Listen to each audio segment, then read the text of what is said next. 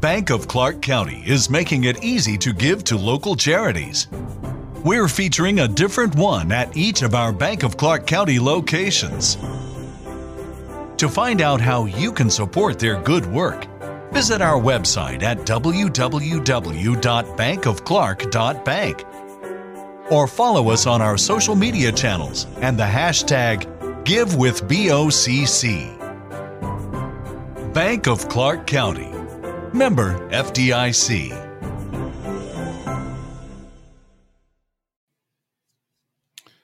Don't call it a backup plan. This is episode 108 of Church in Maine.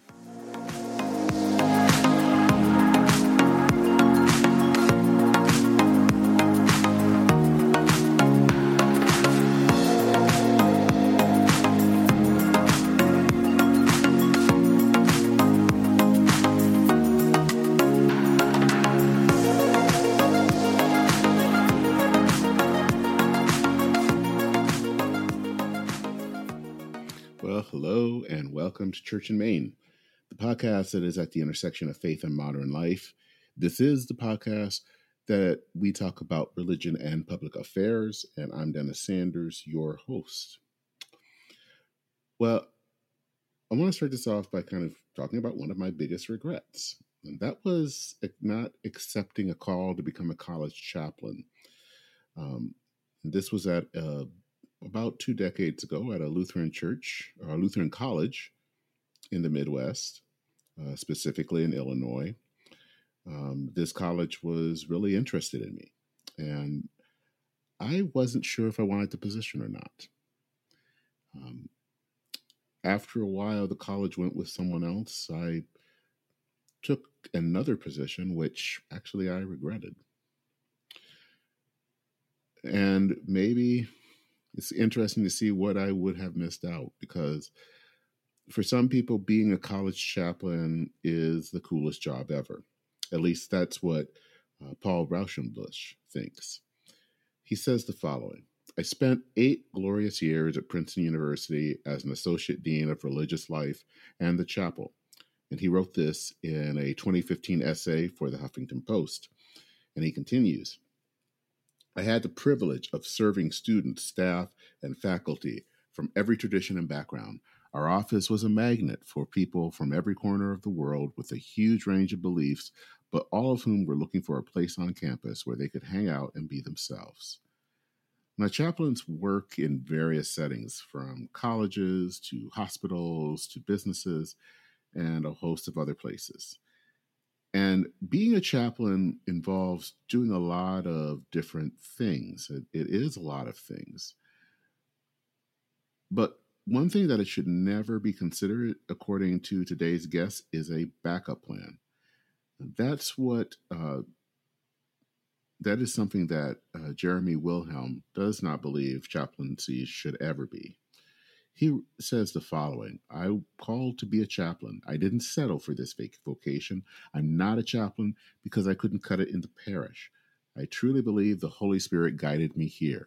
And that's a quote from the June 22 edition of Presbyterian Outlook. And he wrote an article under the headline, This is Not Your Backup Plan, an open letter from a chaplain. In the article, he tries to misspell the belief among some clergy that being a chaplain is a good place to land if congregational ministry doesn't work out. But Jeremy thinks otherwise. You should not be a chaplain just because you've had a difficult experience in the congregation or need a break from congregational ministry, he writes. You should be a chaplain because you're called to be one. So in this episode, we do talk about the chaplaincy. What does that mean in general? And we also talk about college, being a college chaplain in particular. Now, Jeremy is an ordained pastor in the Presbyterian Church USA. He's a college chaplain at the University of the Ozarks in Arkansas, and he's been in that position since 2016.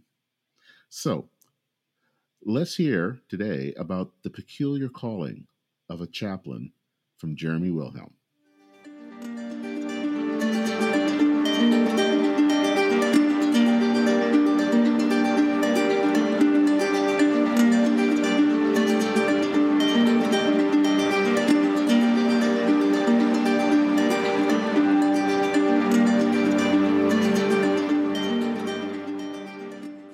Hello, Jeremy. It is great. I'm thankful that you were able to accept the invitation to come on to the podcast.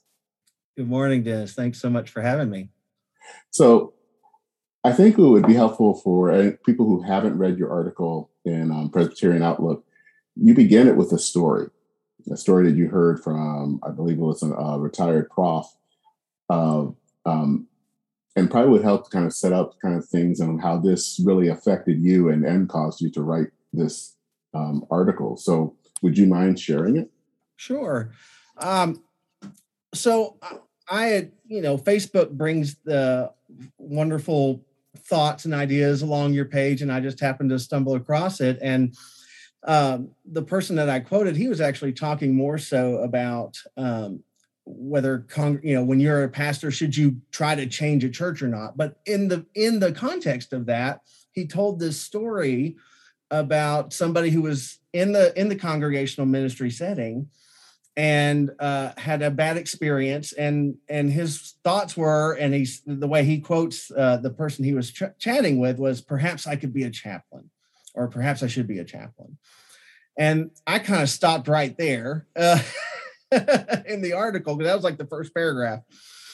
And I thought, that's not the approach we should probably be taking when we talk about vocational ministry. And so that I actually responded a little bit to that. And the person who wrote the Facebook post said, that's a wonderful thought about vocation, not a part of what but great thought. And so I thought, well, if I develop that a little bit more and really think about that, and what could I say? And so that's where the article sort of stemmed from. And do you feel that belief that, as I think the article is entitled about a backup plan, that people see chaplaincy that way? I don't know. When I read that article, it certainly felt like some people may feel that way. I hope that's not the case. And that was sort of my message was, if you're interested in this, to explore it and to dig deeper into it. I know I had a personal call. It took me a while to develop this, because I've worked in congregational settings. I've worked in a camp setting, and now I'm in a college. And as I kind of reflect back on my journey, what I was called to wasn't the setting per se, it was the people. Mm-hmm. And so I have always felt a call toward young people. And I've never wanted to be the person in the pulpit every Sunday preaching. I can do that. I do it fine. That's not where I want to be every week. And so I've always gotten a lot of energy and love, and it's just where my joy has come from, has been working with young people. And so that's sort of, no matter where I've been in my setting, my setting, the ministry has been with that particular age group, youth and young adults. And so that's where doing that reflection and really thinking about who you're called to serve, that may make a change or may help you understand a little bit better about what your calling is, as opposed to where should I serve, or what context, what place should I serve in. So that's my thought. And how did you find yourself entering into because you're a chaplain at a college? Mm-hmm. What made you? I mean, you talked about the interest in young people. What was that like going into this, and what challenges did you face as a chaplain? Well, I knew that if I was going to do this, there were a few places that I wanted to be familiar with, or a place I wanted to be familiar with. And Arkansas was home, and I'd been out of the state for 13 years before I got back here to Ozarks. And I knew I needed support from the university. And I think that's a challenge for us, is that there's a wide range of viewpoints in higher education about what the role of chaplaincy should be. How connected are we as a university or a college to a denomination or not? And do they have the resources there to let you be successful? I have seen a lot of chaplaincies where there have been colleagues who have been there for 20 plus years. And then I've seen chaplaincies where it's sort of a revolving door. So I knew I didn't want that. Mm-hmm. And that was one of the challenges. And then, just getting into the setting is, I had made a connection to this university prior to me becoming a chaplain. I had colleagues who were chaplains here before, and then I got to spend some time on campus and meet people, not anticipating me coming here, but I was actually discerning the call at the process and looking at another school at that time. And then that didn't come through. And then this opportunity unexpectedly opened up. And then because of the connections, we started to have a conversation and decided it was the right fit. But there are numerous of challenges, just learning the landscape of higher ed. And there's, reporting structures, and there's people you have to talk to, and then trying to make help the university articulate what it means to be Christian in this context. And what it means in our case to be Presbyterian specifically. So there are many challenges there. And then, of course, the other challenges are, you're dealing with young people who have all kinds of religious backgrounds, whereas in a denomination, you're all with the same kind of people who've been in your denomination for so many years. So that's a different how to make religion, how to make Christianity accessible to students who have had the gamut of Christian experience, from really positive, been involved in church their whole life, to I've never had anything to do with church at all. Why should I talk with you, et cetera? So I could go on about that. And how would you describe the setting? What is the University of Ozarks like? We're a small liberal arts university in rural Arkansas. So we have a lot of first generation college students here, and our university is pretty unique. We have a large number of international students as well. So we have a fairly diverse campus, which is pretty unique for where we are in the country. We're around 750, 800 students, depending on the year. So we're tight knit in that sense, and we have the opportunity to build a really great community because we're small. I mean, you could step in the middle of campus and do a circle, just stand and do a circle, and you can see most of the campus, minus a few buildings in the way. So we're small, we're tight knit, and we have to be creative because rural Arkansas doesn't have a lot of amenities that some of the bigger cities have and things like that. So we have to really think creatively about what are we missing because of where we are in our setting, but also what are our opportunities because we are and try to embrace those as well. And I think we do a pretty good job of balancing that.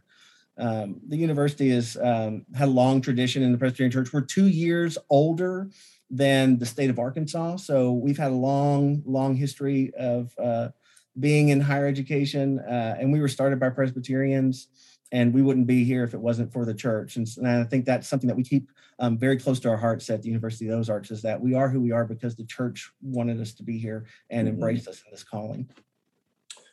So kind of getting back to the calling of chaplaincy, I think one of the things that was interesting in the article is that it feels like in some ways, when it comes to kind of our seminary training, we're not always good at seeing chaplaincy actually as a kind of a valid calling, that people can be called into chaplaincy. I guess my question one is, do you agree with that? And if so, why is that? I don't know the landscape necessarily of seminaries these days, but 20, it was 15 years ago or so that I graduated from seminary. The one I attended was highly concentrated with congregational ministry. I think they're changing now because the church is changing, and I have seen some of that. But back when I was there, that's all we really talked about. And there were some who knew that they didn't want to be in the church, but it didn't even dawn on me that there were other. I knew they were there, sort of, but it didn't dawn on me to think that's where I could start. It just seemed that my upbringing and being in that particular seminary, that's where we were going, and that's how the curriculum was designed. And that's nothing wrong with that. It's just, and we even had to spend some time, like, for example, we had to do some time in the hospital for a pastoral care course that we took. And they really did emphasize taking the clinical pastoral education course at some point. And a lot of our denominational entities require that, at least in the Presbyterian Church, if you want to be ordained. but we didn't really spend any time talking about the various ministry opportunities. If you stumbled upon it or if you searched it out, then maybe you learn more about it. But I was very naive and young and just kind of clueless back then. I knew I loved the church and I wanted to be a part of serving God, and I really loved young people, and that was sort of that. And so maybe I put my own blinders on unknowingly to myself, but that was sort of the mindset then. I hope it's changed though these days, and it needs to be, because the church has changed, and there are a lot more needs and a lot more ministries out there than I realized 15 years ago. I notice for me, in my experience, what I've noticed is I have actually seen a lot of pastors, and I think just because of the changing nature of our society and religion, obviously church ministry is a lot more challenging today than it has been in the past. And I've noticed that there have been cases where people who have had really difficult calls will end up in chaplaincy. Is that a valid route, or should that be something that should be taken with some sensing of where God is calling, and not just because I think when I read your article and reading about this person that might have had a bad experience, was that was just automatically the backup plan, that, well, this doesn't work, so I'll just go into this. But there are also occasions where people, I think one person I know in particular, it ended up kind of being a healing place for them. But I guess my question is, how do you kind of balance that out, of where maybe you are being called into this after a really rough experience, but besides someone who's just like, this is just their next job opportunity? Yeah.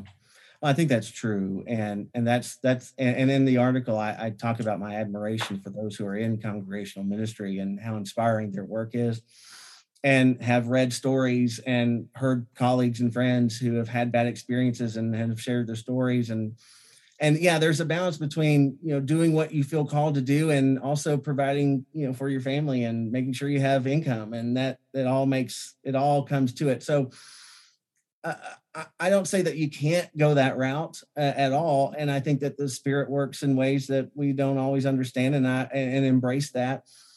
I feel like maybe after my first call, it's part of me felt like I was maybe not being called to somewhere else specifically, but I was being called away from where I was. And that next call wasn't a very long call, but it was the right move to kind of move to something else and to see what else was out there for me.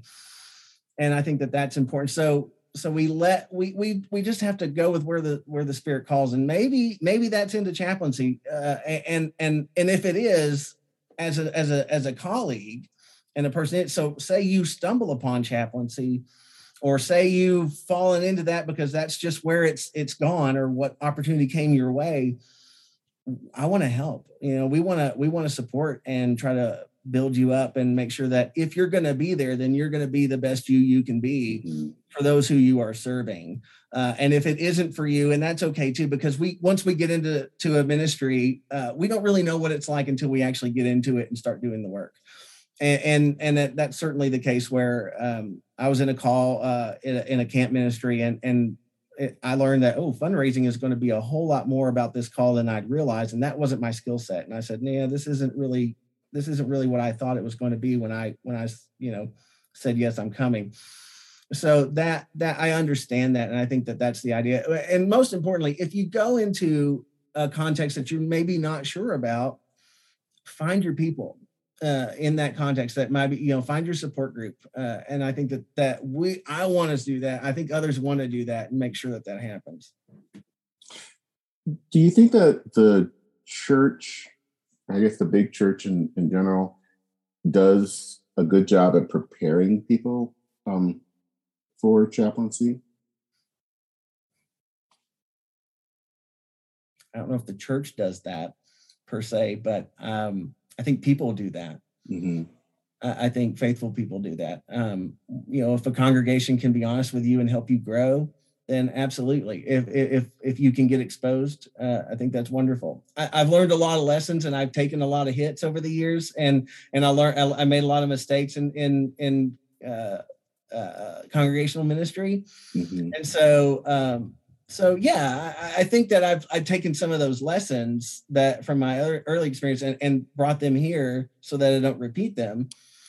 But the specific role in general, it just depends on the context and how much experience you've had. I mean, in my sense, I grew up Presbyterian. I served in a Presbyterian congregation. My whole world was Presbyterian. And then I got here to Ozarks, and we have very few Presbyterians on campus, even though that's part of our heritage and our history. And so trying to articulate my perspective, my theological understanding and those kind of things, it was a learning curve. Mm-hmm. Especially with young people.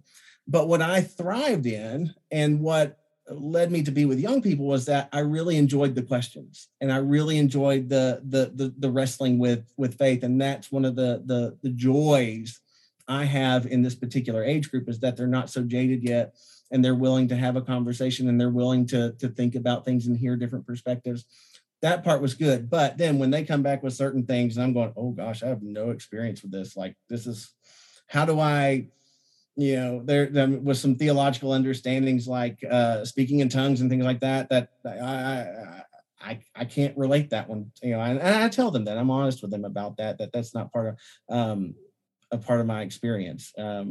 Even I mean, I've had people think that they might be possessed, and that's okay. I don't understand that theology, and that's not part of my experience religious, but so there's definitely some disconnects here. Mm-hmm. And so trying to navigate those is a challenge, and experience, I think, in a lot of ways only prepares you for that. How important do you think chaplaincy is to the wider church? What do you think is its value? I mean, I think that there is some value to it, but I'm kind of curious what you are thinking. Yeah, I think it's extremely of value, and that's why I'm here. And I say that because, particularly in my experience, this age group is often neglected. Once you graduate, then off you go, and we don't see you again as a congregation, for example. And so there have to be people who can pick up where the church leaves off. Mm-hmm. And I do a lot of that. And I also think that, particularly in my role, that one of my big focuses is to try to make religion accessible to those whom religion hasn't been accessible to them, or it's been an area of conflict or a bad, a traumatic experience, to try to present the gospel and what it means to live faithfully in an authentic way, that maybe they can come to this and at least understand a little bit differently, that maybe their previous experience, maybe their assumptions about what Christianity has been about, is maybe there's other voices out there that are much more compassionate and good and helpful to my understanding of faith, my walk with God, and how I can grow as a person and as a Christian. Do you think that that's a role that I think is suited for a chaplain in a way that a congregational pastor, I won't say can't do, but sometimes is not always able to do? I think it depends on the person and what the gifts and skills are. I mean, sometimes we can make that connection and sometimes we can't. And that's the thing too, is that as much as I feel like I've got a good understanding of this role and what it is, I still miss people. And there are people that I would want to connect with. And for whatever reason, I just cannot make that connection. And so we do what we can. We do the best we can. And we utilize whatever gifts and skills we have, and hopefully that it makes a difference. That's all we really can do. And it really depends on the person. But if we're willing to try, and if we're willing to let the Holy Spirit guide us, if we're willing to allow ourselves to be pushed at the same time, so that maybe we can identify some areas of growth for ourselves, then we can do better at what we do. Now, you're at least according to the article, the head of the Chaplains Association. for the Presbyterian Church USA. Can you tell me a little bit about that organization? What does it do? How many people does it represent? So the Presbyterian Chaplains Association is for any chaplain serving in a university setting that is related to the Presbyterian Church, or they are a Presbyterian ordained minister who may be serving in collegiate chaplaincy that is not necessarily associated with the Presbyterian Church. And our job is really just to help nurture and support one another, and to love each other, and to find ways to connect and to see how we can support each other in our work, using our Presbyterian connection to help kind of bind us together. We're also part. We have a sort of another organization that is the Association of Presbyterian Colleges and Universities that we are partnered with, and they focus on the Presbyterian-related institutions, particularly with the university presidents. And so we have an organization that's for the presidents of Presbyterian-related schools. There's about 53, 54 universities that participate in this. And then there's the Chaplains Association that is for the chaplains as well. And then we also do some work together. And this year, actually, we have an annual gathering. Both groups have an annual gathering. And this year, we try to get together every few years that we put presidents and chaplains together in the same room so that we can have some more conversations that mutually help one another.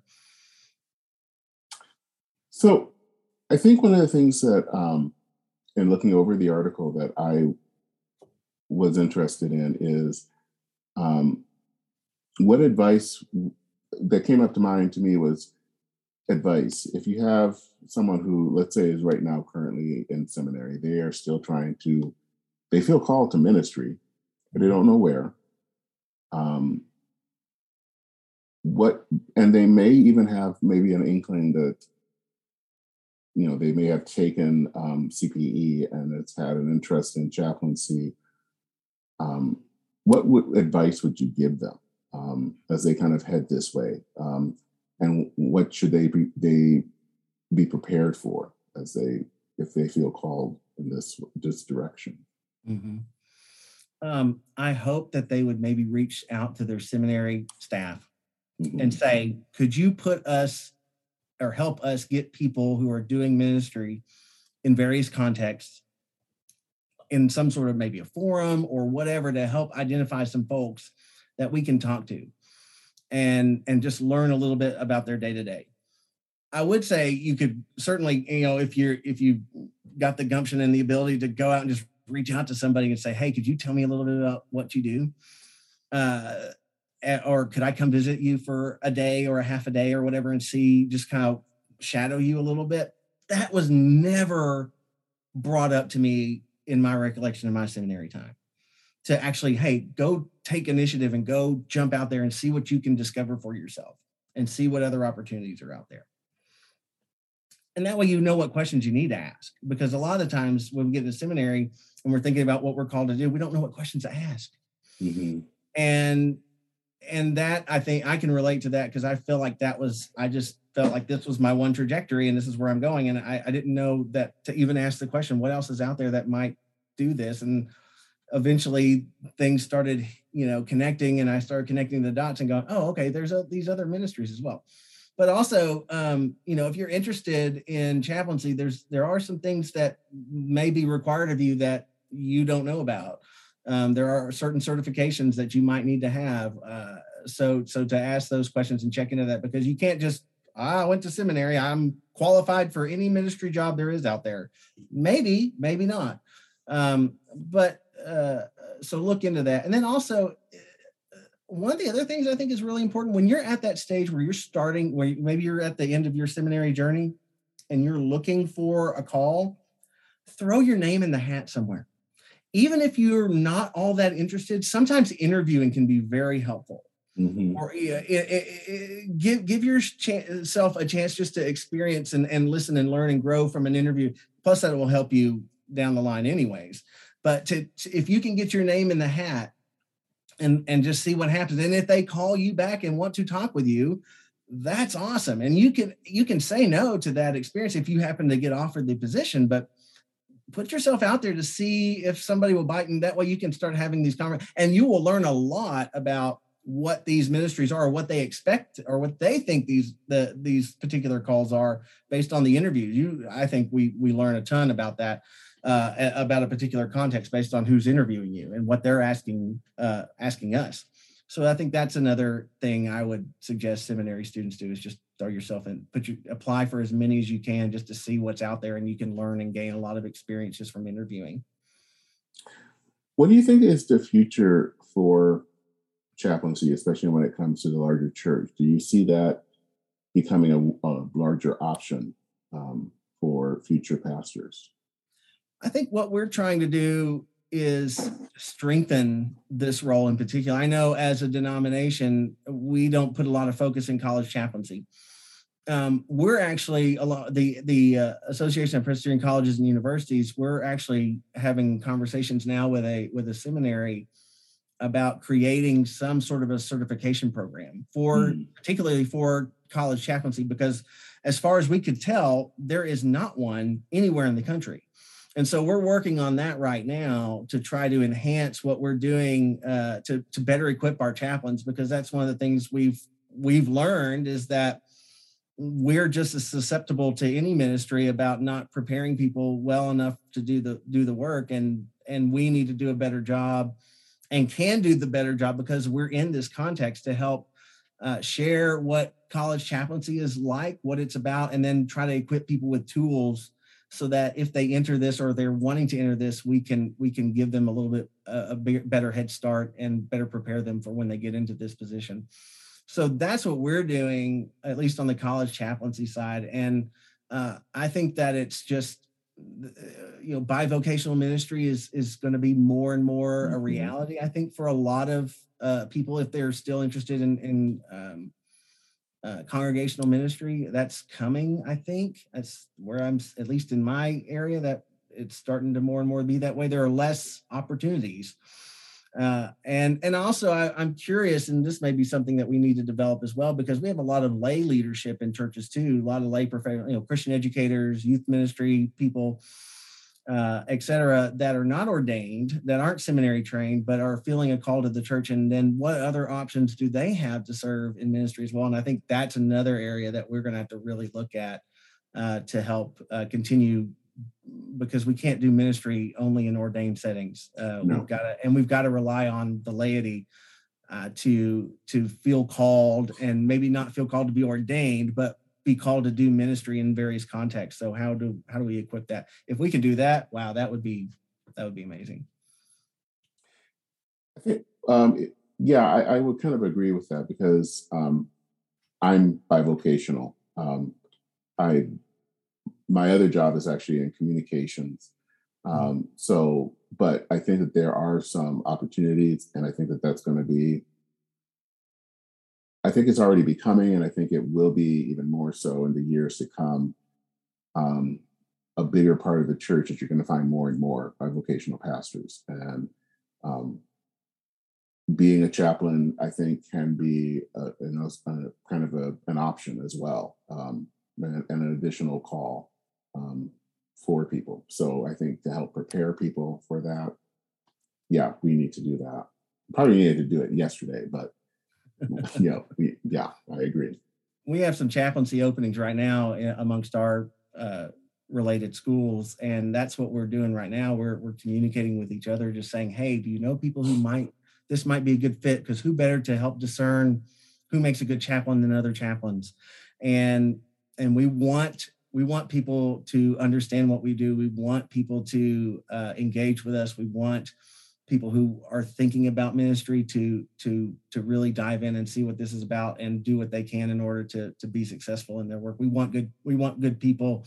We want good, loving, kind, amazing, talented, ordained pastors to go into chaplaincies and do amazing ministry there. So that's my hope and desire to see happen, because there's opportunities out here, and we need them filled with good people. And I think, for at least in our context, when we have good chaplains, the universities want to engage and embrace and and invest more in this particular work. If they have bad experiences with chaplains because maybe that person isn't the right fit, or maybe they really weren't there to be all in at the beginning, then they're going to be discouraged and they're going to want to push away from maybe doing this. And we need chaplaincy in as many, and campus ministries in larger university settings as well. But we need chaplains in these faith religious based contexts. It's important, and I've seen the value. I get to do it every day, and it's a joy. But there's a lot of value, and there's a lot of holes that are missed if somebody in this role isn't on a campus. I think it's just another set of eyes. It's another set of ears. It's another. It's a unique mindset and approach to students in order to make connections that a professor maybe can't necessarily, or a counselor can't necessarily, or a student residence life person maybe can't connect with. So it's valuable, and we need it. Actually, one question that came to mind when I was thinking about this is there any word you would have to say to middle judicatories about this? And I know in your system, it would be presbyteries, in helping them to be more cognizant of chaplaincies. Because I, at least from my experience, and I'm in the Disciples of Christ, a lot of it is, I think, geared towards congregational ministry. And it just has been set up that way and has always been. But, and it seems like that's the experience of a lot of different denominations. But I'm just curious, is there a word there for middle judicatories to be a little bit more how they set up their systems so that they're more focused on helping people discern that call maybe into chaplaincy?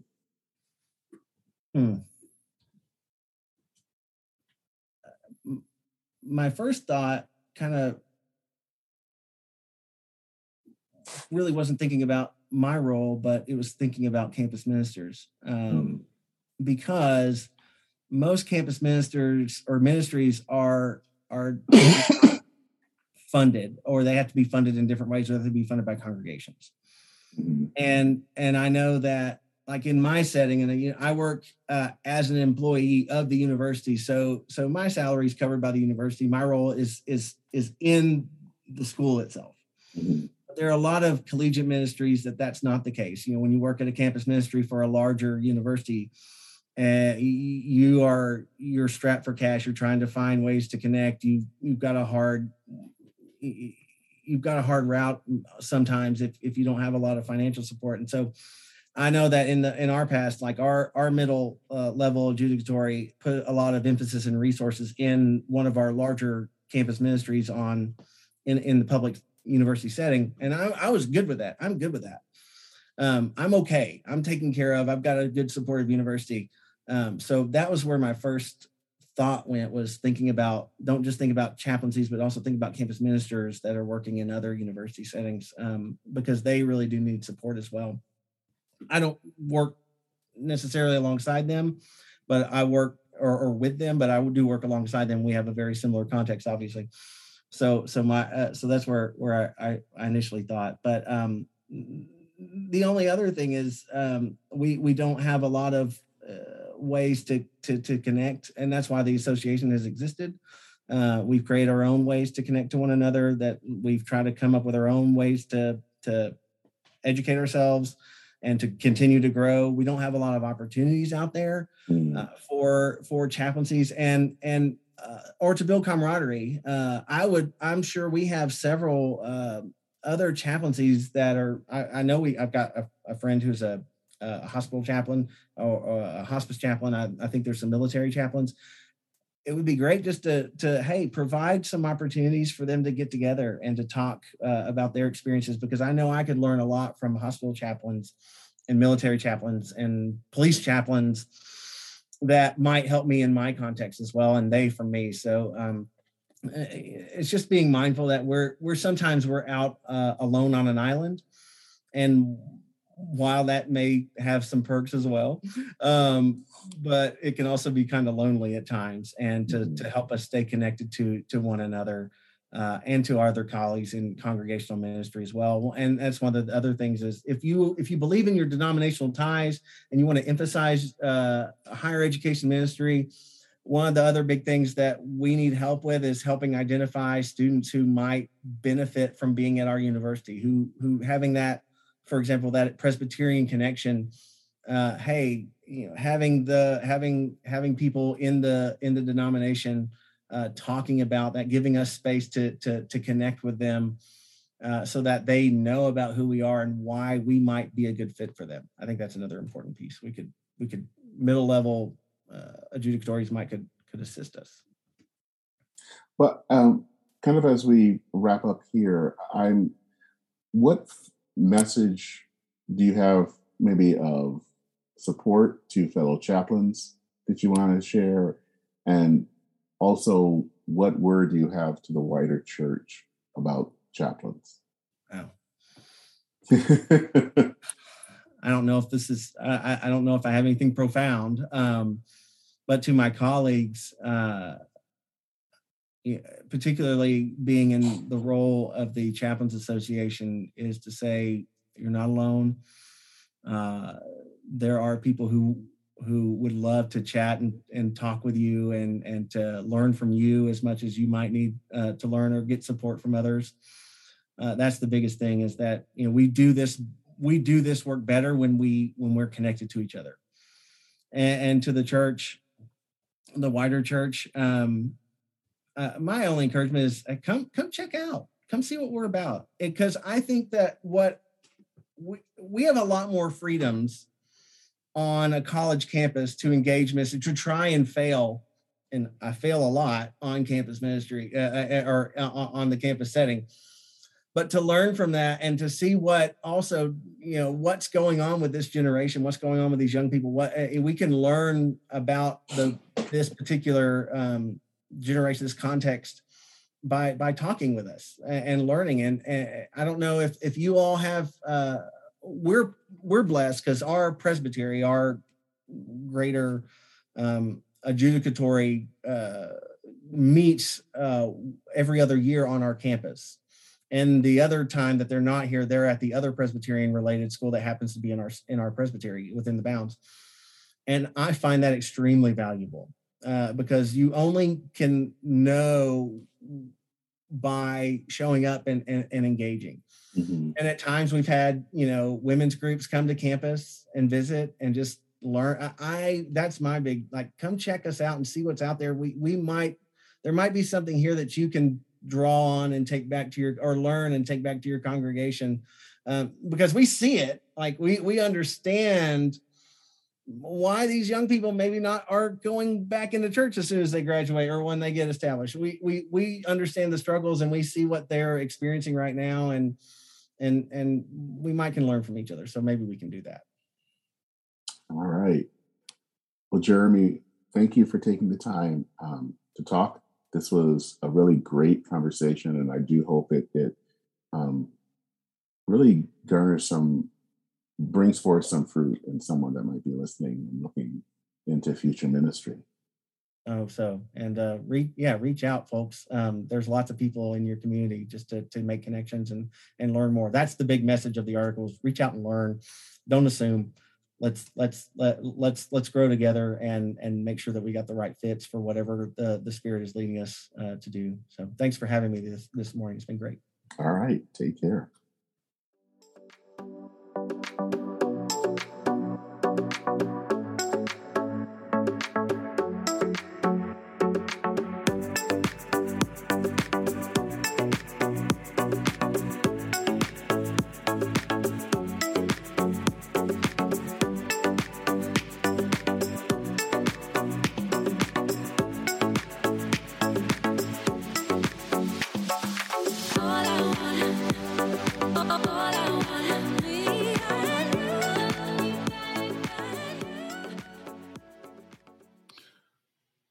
Well, I hope you enjoyed the episode. Just a quick reminder, it takes a lot to make great content like this available to you.